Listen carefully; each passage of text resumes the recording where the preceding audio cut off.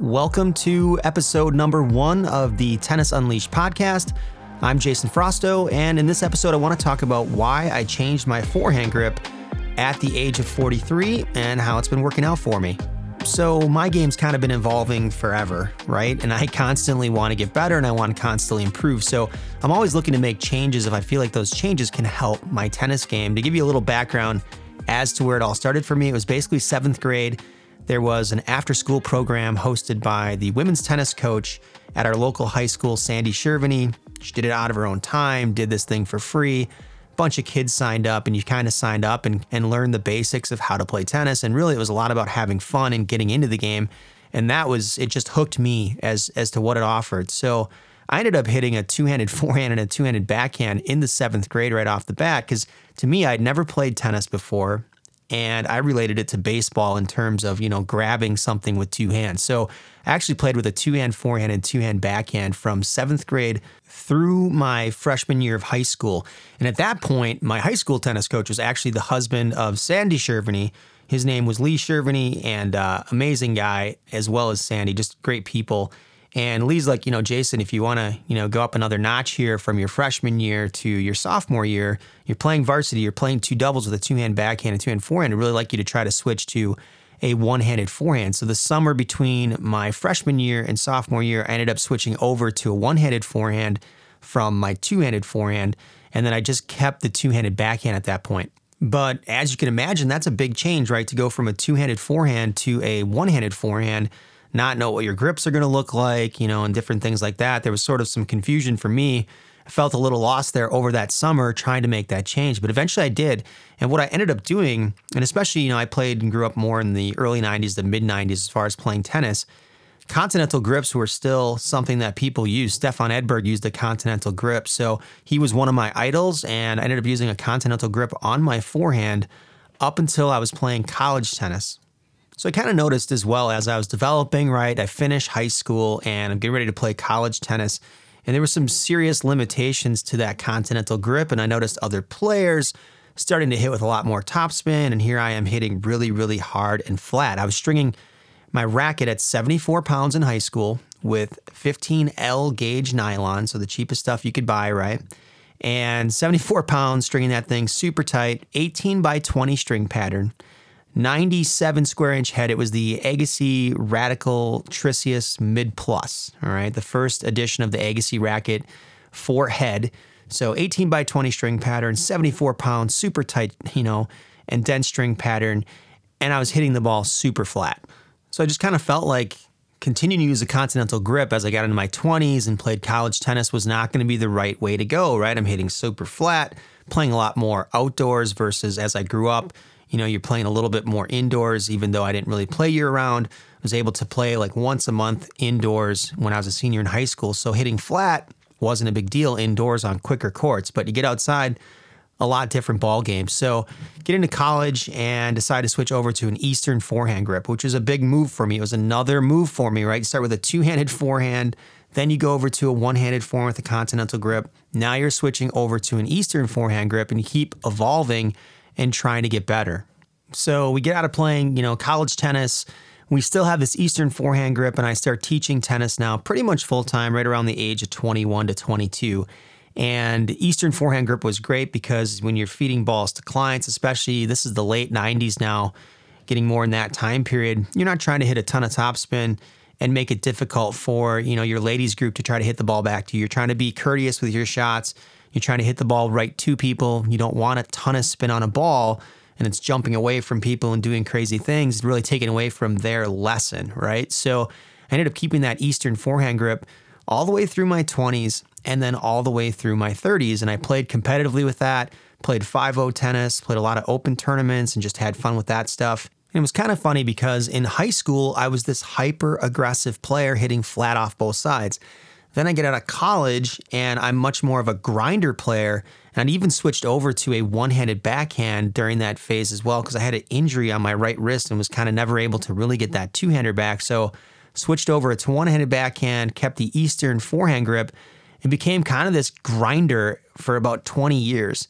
And I was fortunate I moved really well on the court and could play really, really good defense and rely on my lungs to get me through a lot of matches. I was able to beat a lot of people just playing that style of tennis. But now as I've gotten into my 40s and I'm 43 coming up on 44, my legs and my quickness have definitely faded as they should over time, right? So I started to kind of notice that when I was in my early to mid 30s that I felt like I lost a step as far as my movement speed. And at that point, there's sort of this decision to make, right? And the decision that I made at the time was to continue to be a grinder for as long as I could, fearing missing balls, fearing being aggressive, and just making a lot of unforced errors. I got upset when I made unforced errors or I felt like I missed shots that I shouldn't miss. But let's fast forward a little bit right now to, the age of 43 and even last summer of 2020, I'm getting out there, I'm playing tennis, I'm trying to have fun with it, get exercise, but I still want to compete and I want to play and win points if I'm in those competitive situations. And I just felt like my forehand continued to let me down when I tried to get really aggressive. And it was lacking topspin.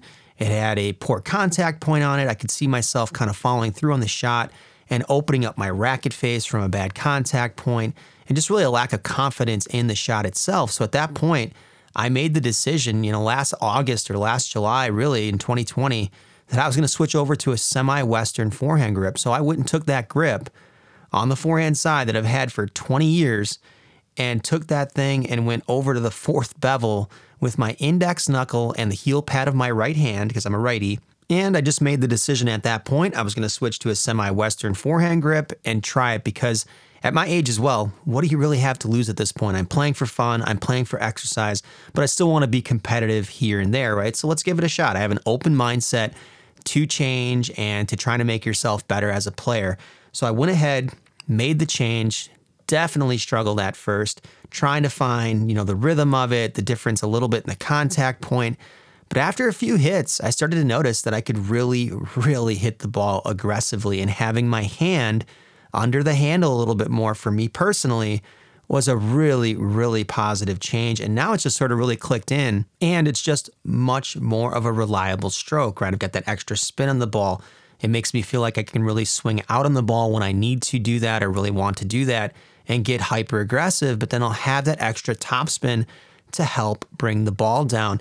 And I've probably, honestly, just technically and confidence-wise, I'm hitting my forehand better now than I ever have in my entire life. Yes, I'm slower. I don't move as well. I can't rely strictly on a defensive game like I used to in the past. But I will tell you right now, just looking at old film of myself compared to stuff that I've shot that's newer, that forehand is much, much better, and I'm much, much more confident in it. So I feel like, hey, I lost my footwork speed a little bit. It's okay. I've lost some of those fitness elements that used to win me tennis matches. So now I have a decision to make. I can either make another change on a stroke to try to get some of that competitiveness back and try to turn this forehand into a weapon, or I can kind of lay down, continue to try to play defense as I get older, which is much more of a struggle, and be content with losing more points and not enjoying myself as much out on the court. And for me personally, I think one of the coolest things about this whole experience has really been the fact that now that I've gotten some confidence from tinkering with that forehand grip and that stroke, it's kind of brought some confidence to try to tinker with the serve a little bit and mess around with my backhand a little bit.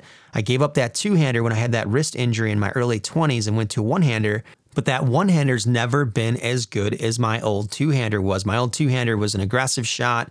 Yes, it was pretty flat, but it was reliable, it was aggressive, and I had a lot of confidence hitting that shot. So the one-hander for me has never been as solid as that two-hander. This has given me the confidence to kind of go back, maybe take another look at that two-hander, even though I do have that right wrist injury, and see if I can work around it and figure out some technical workaround where I could reliably hit that shot again. So for anybody out there that's afraid to make a technique change, a stroke change, a swing change, anything that you're afraid of on the tennis court as far as making a change, give yourself an honest chance at it, Maybe don't take it right into a match situation, but get out there, work on it. Find a reliable teaching pro in your area, or if you feel like you have good online instruction that you can rely on and work on strokes with, make sure you get out there, that you do the work, and that you're not afraid to take some risk or take some chances. I've failed a zillion times in my life, in my career, in tennis, all these different things. But almost with every single one of those failures, I felt like I've really learned something that I could apply in a different way, right? Just take your failures and look at them as positives instead of negatives. It's so easy to be negative. That's the easy road. The hard one is to be positive after something didn't completely go your way. And that's what the best of the best do. If you look at a Novak Djokovic, a Roger Federer, a Rafael Nadal, they make changes because they see the necessity for change and they know those things can help them in their game. Those changes certainly aren't easy, but there's benefits on the other side. And I'll tell you this, I could fail 10 times at something, and I probably have failed 10 times just in tennis trying to tinker with different things. But this one success on my forehand, this grip change, has felt tremendous just in the last year. I am so much more confident out there. I'm having so much more fun. It feels great to be able to reliably put the ball away and not have to worry about it. It's such a huge win for me. Again, I won 1 out of 10 as far as, tinkering with something, but that one win completely outweighs those 9 other losses combined. And the positive feelings from that is just a huge win for me mentally. And it makes me want to get out in the court and play a lot of tennis in my 40s and singles, not even doubles. I'm still playing singles and still enjoying that process. So get out there, make a change, take some risk. Don't be afraid of a short-term failure when you're really looking for a long-term improvement and a long-term result. I'm Jason Frosto for the Tennis Unleashed podcast. That wraps it up for this episode. Make sure you go check us out at tennisunleashed.net. Tons of free tennis instruction over there. Great things that you can get your hands on to help improve your tennis game. Don't forget to check out our socials over on Facebook and YouTube. We have a strong presence, especially over on YouTube, so go check out our YouTube channel. Make sure you subscribe over there and watch a lot of our video analysis breakdowns. I'm Jason Frosto. We'll see you in the next episode.